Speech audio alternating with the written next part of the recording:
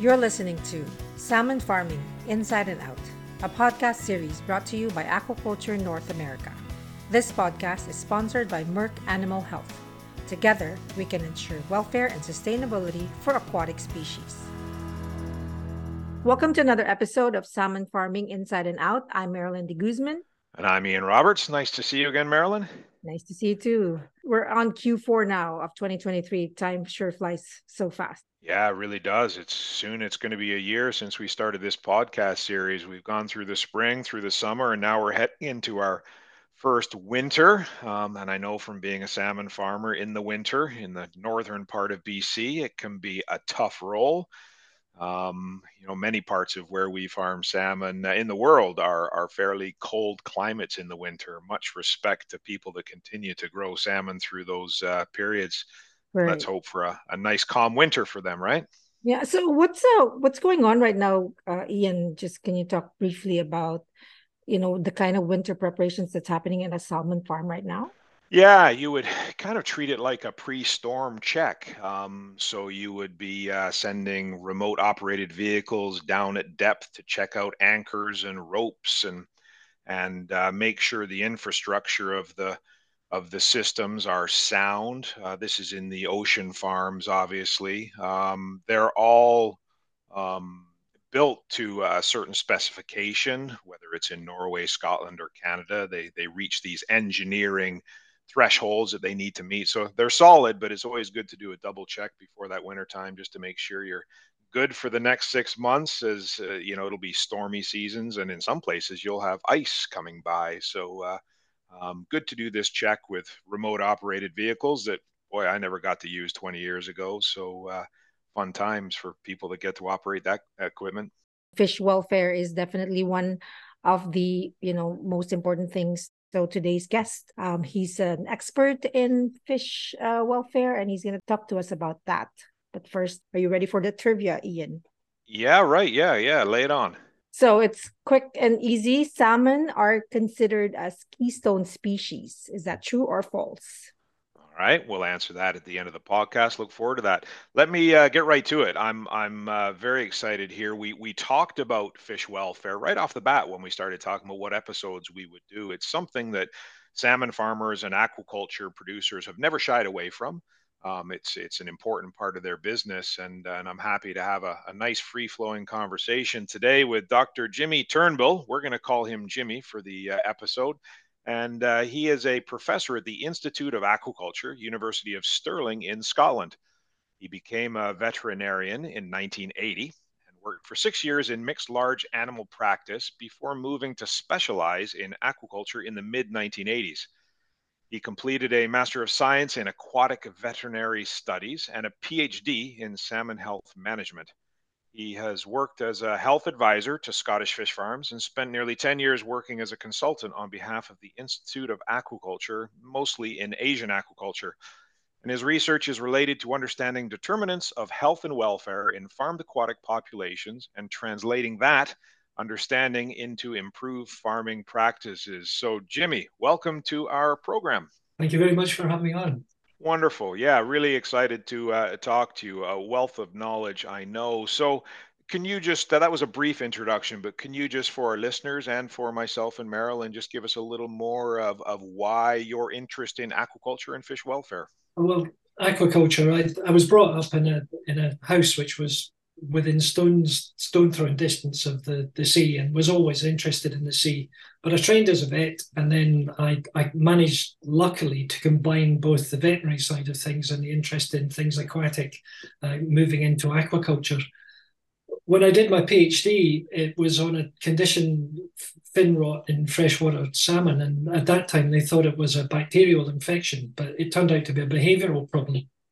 And this was in the late 80s, early 90s.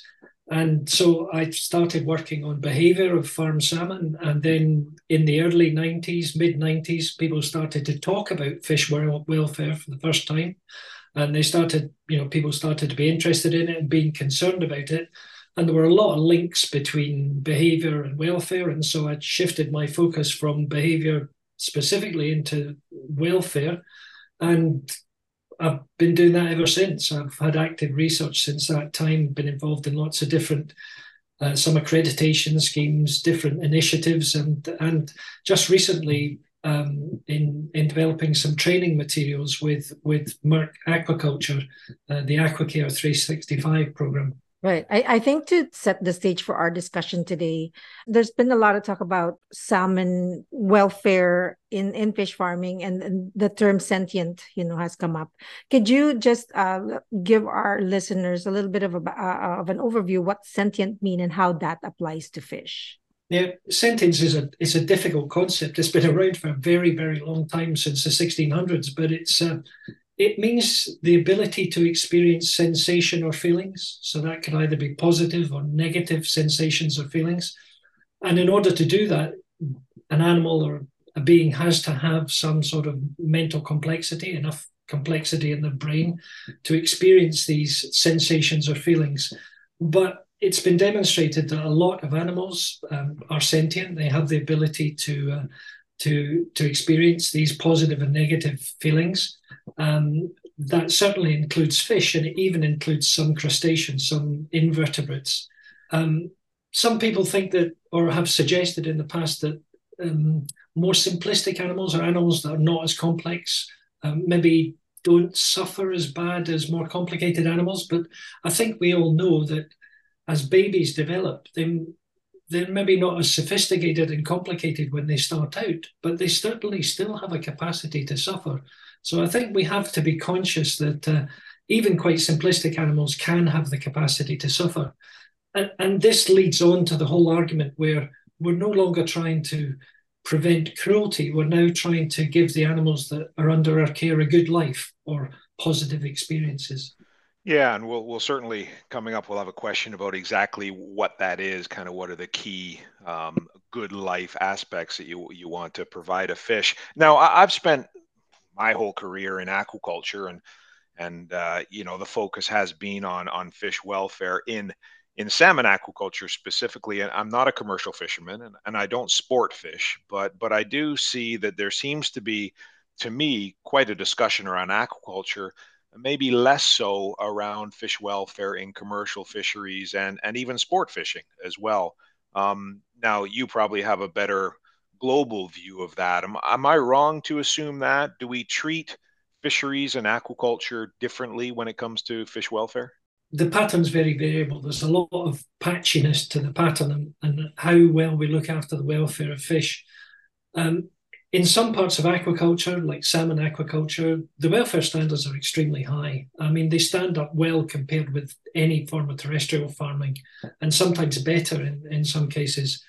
But there are some types of aquaculture, especially some of the more traditional types of aquaculture, where the welfare of the fish is not great. As far as wild fisheries is concerned, by and large, there's very little concern for the welfare of the animals. They're just treated like a commodity. They're not really treated like sentient animals at all. However, even there are some examples where people really go to a lot of trouble to do the best by the animals. And interestingly, you mentioned sport fisheries. Actually, that's also a patchy picture. But in some places like Germany, you're not actually allowed, kids are not allowed to go out and catch fish unless they've had a training course on how to humanely dispatch them. So there are, and we're seeing increasingly in fisheries where people are encouraged to capture and release. There's a lot of training materials out there now about how to do that more humanely.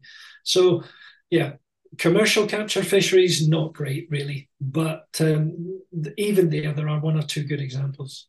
So aquaculture, a big part of it is farming in sea, but there's also, a big push around developments around, land-based farming. So how does fish welfare compare to, land-based farms? It's not a particularly easy one to just generalize about the two systems. In the sea, there's a lot of things that are difficult to control. Ian was talking at the start about preparing for winter, the storms coming through. There's nothing you can do about that. In the summer, water temperatures are out with your control. You get blooms of plankton and sometimes jellyfish and different things coming through. that are very difficult to control, and some of the pests, the parasites that are natural to wild salmon, but can also come on to the farm fish, are difficult to control in the sea. On the land, you have a better control of the water quality. And the things in it, so you don't get problems with jellyfish coming through or such things. You don't get problems with storms. But the system is, everything has to be managed very carefully, and therefore the whole system is more complex. And as complexity increases, then it becomes more vulnerable to failures. So you need very sophisticated checks and balances on these, either the pump ashore systems where you take the water from the sea, put it through a tank and back out, or the recirculation systems where you use it over and over. And some of these systems are incredibly complicated and really need a great deal of sophistication to monitor them, make sure they work properly. And how would that compare to terrestrial land animals then? Are there similarities in how we approach welfare? And I'm thinking off the top of my head, kind of pest management, predator management as well. All these things that might cross over to fish or land animals. Am I right or just off there? No, I think you're exactly right. And you picked two great examples, really, really good examples there. So, and the predators, predator management is a massive problem. It's a huge problem. It doesn't matter whether you've got a cattle ranch or you've got a salmon farm. Whether it's a sea lion coming up to a salmon farm or mountain lion coming up to a cattle ranch, it's a very complicated ethical issue. You're trying to find a solution which protects both the wild animals and also the farmed animals. In aquaculture systems, the general public are less concerned about the fish than they might be about the mammals that could be predating on them. I think if anybody's ever been to a fish farm that suffered from an attack from a seal or something like that, they would realize that it really is quite dreadful for the farmed fish. But I think that's an example where the sort of approaches which are thought about and have to be used both in terrestrial systems and in aquaculture systems are very similar. But there's no great solution. There's no one good answer for it. When we think about pests, they often, or almost invariably, come from the natural environment. They're things that are there anyway. And they've got a natural life cycle in wild animals, and they just happen to switch over to the farmed population. And in that case, both in terrestrial farm aquaculture systems, to stop them getting in. And if they do get in, you try to detect them as quickly as possible and eliminate them as quickly as possible. So it's, in both cases, it's an integrated pest management system you've got to employ to control these things successfully. Now, you mentioned kind of the approach to animal welfare, fish welfare on a salmon farm. Just wondering then, how would you describe the approach on salmon farms or aquaculture farms? And do all regions where, we farm south of the equator and north of the equator kind of approach it the same? And I'm thinking, because I have experience in Canada and Scotland, we have the RSPCA, Atlantic Salmon Guide, that kind of guides, what we do. And then in Canada, there's the National Farm Animal Care Council. That's the code of practice there. So is it similar wherever we go around the globe, or is it different regionally? Most of my experience is in the UK or in Canada to a lesser extent, or in Norway. I don't have much experience of Chile, a little experience of Tasmania.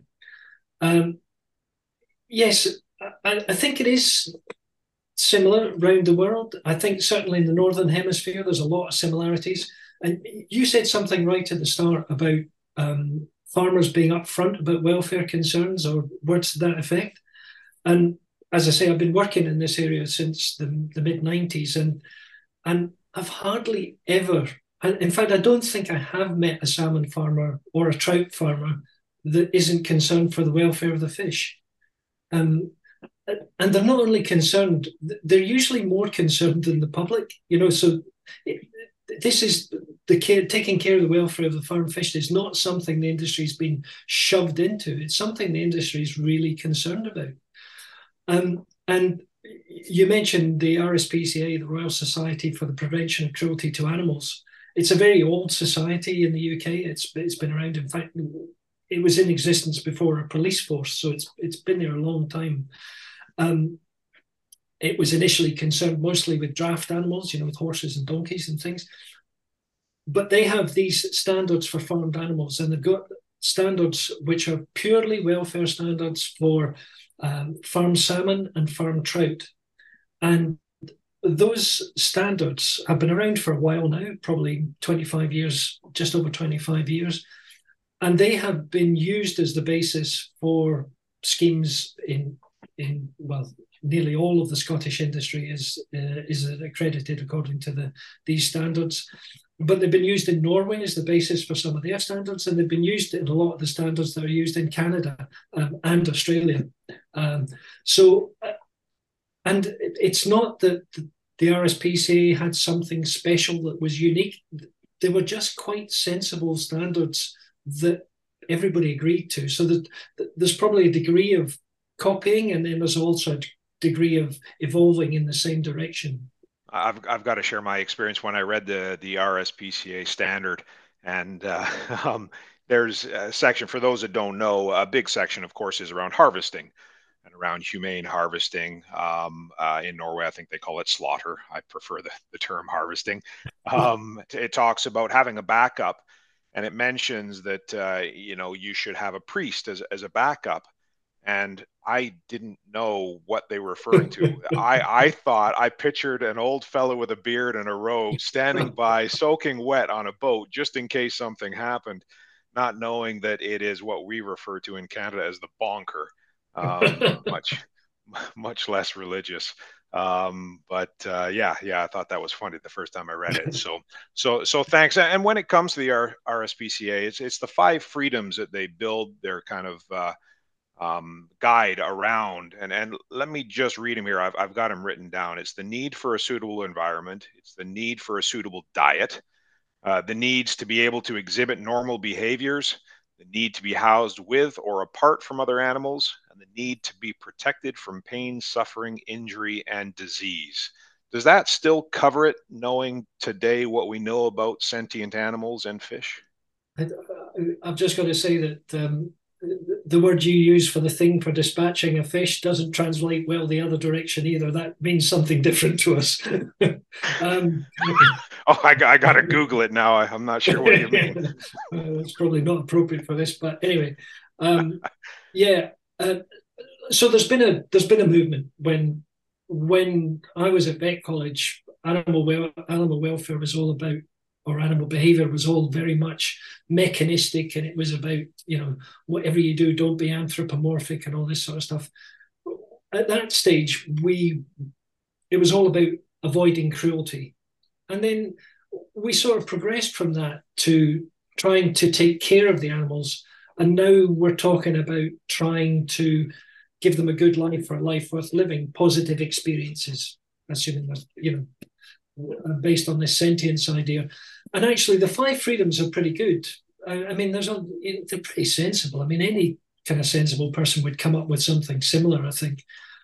But they don't really address the issue of positive experience. It's all about avoiding negatives. There's nothing in there about, providing something positive.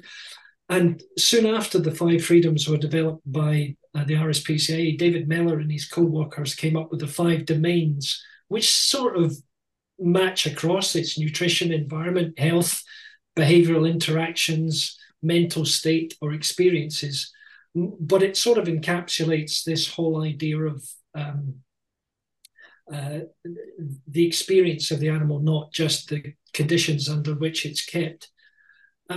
I think the problem with both the 5 freedoms and the 5 domains, in fact, there's a journal called Animal Welfare, and they had a review article on this last month, and they were talking about how these are great in principle, but actually don't really help you to either monitor or to control welfare very well. You need much more depth in there.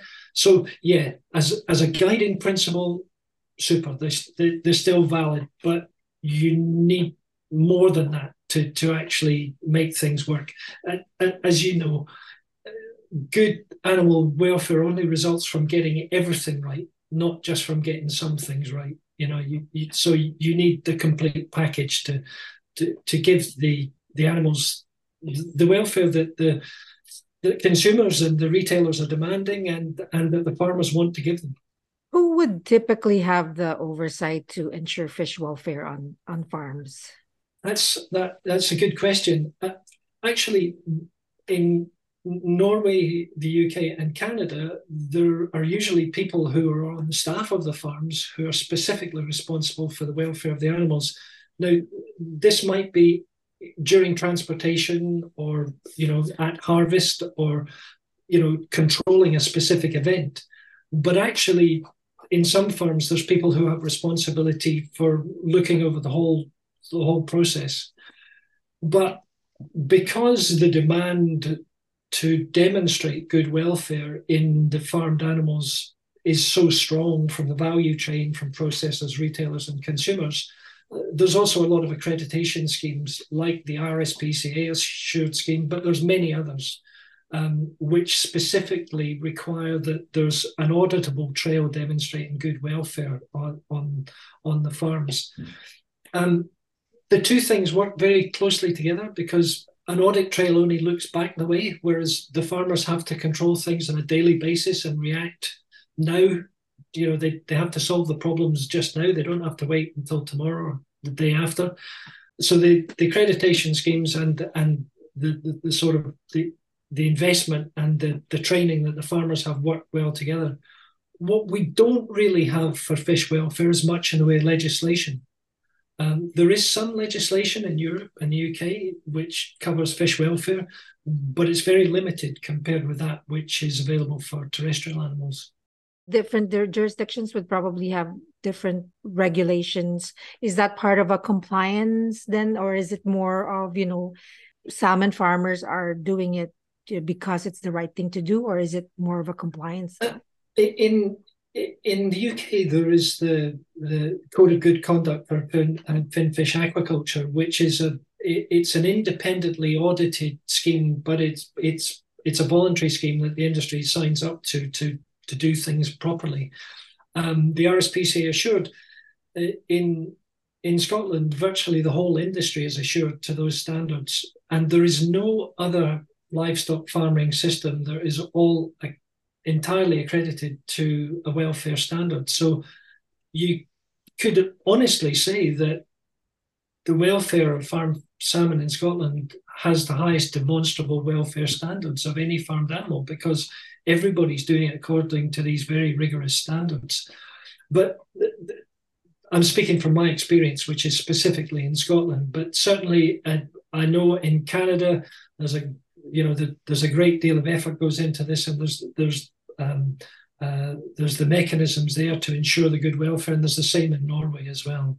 Thanks, Jimmy. Very interesting. Now, my favorite topic, communications, and the communications of very technical issues or emotional issues, of which this probably crosses over both of those. How do you feel that salmon welfare, specifically on farms, is communicated through mainstream media? And I should add, I would think the general public, if they're reading the headlines, would see it through the lens of a person that may take a photo or an image of the one fish on the site that doesn't look, in good condition, and it makes it on the front page, and that is the perspective. It doesn't represent the population of the fish swimming in the pen, but that's what the person gets to see, because that makes kind of shock headlines. How can we communicate this better? Are we communicating as well as we can?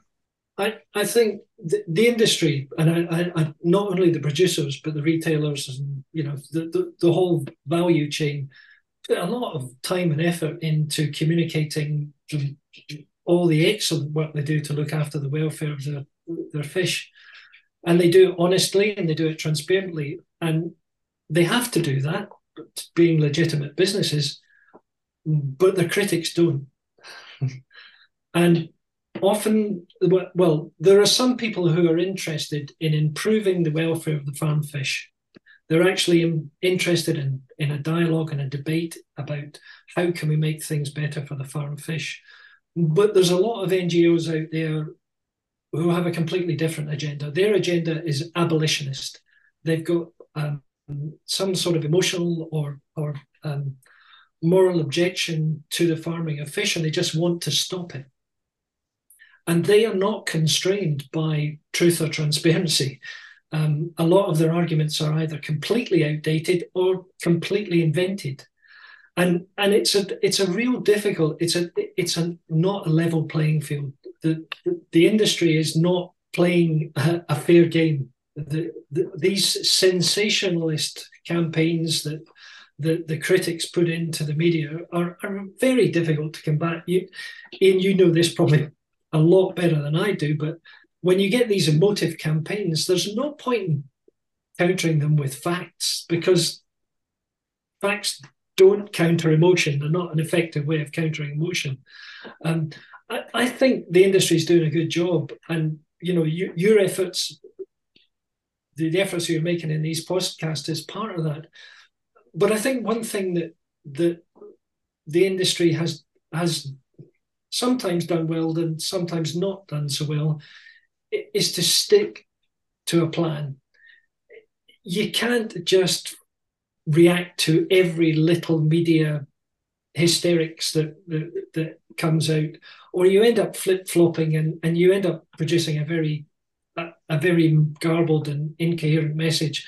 I think that the industry has improved the welfare of their fish dramatically over the last 30 years by sticking to clear principles and keeping to work at it. And I think that's what the industry has to do. Stick on message and just keep on trying to be honest and transparent. And hopefully people will see through some of these less robust criticisms. Appreciate the guidance. Noted. I'm afraid that's very much teaching my grandmother suck eggs, but this is your job. I'm just looking from the outside. Absolutely. We're coming up to the end here, but Marilyn, I think you have another question. Yeah. So just as the last question, looking to the future, what challenges do you think the industry needs to address for the future of fish welfare? Depends how long you've got. There's lots of them. I think we touched on one already, which is the interaction between farmed animals and wild predators. There's no easy answer to that in the aquatic environment, and I think it's a real difficult one, and it's going to need a lot of public debate to solve that one out.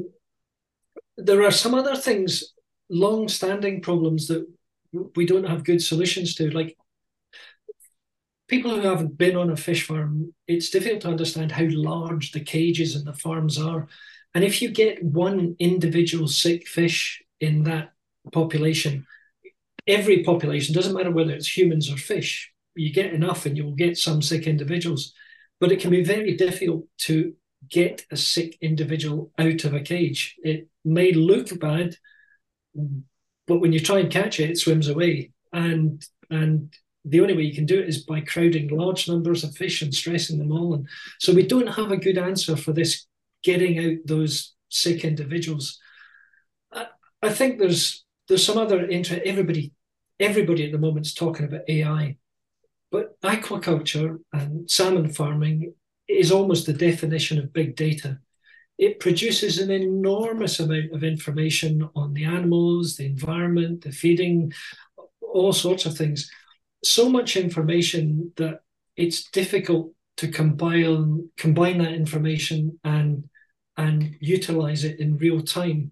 And I think in the future, what we may see is some of these AI systems producing reports or turning the data into something that people can use in real time to monitor and not only react to, but also prevent problems, I think.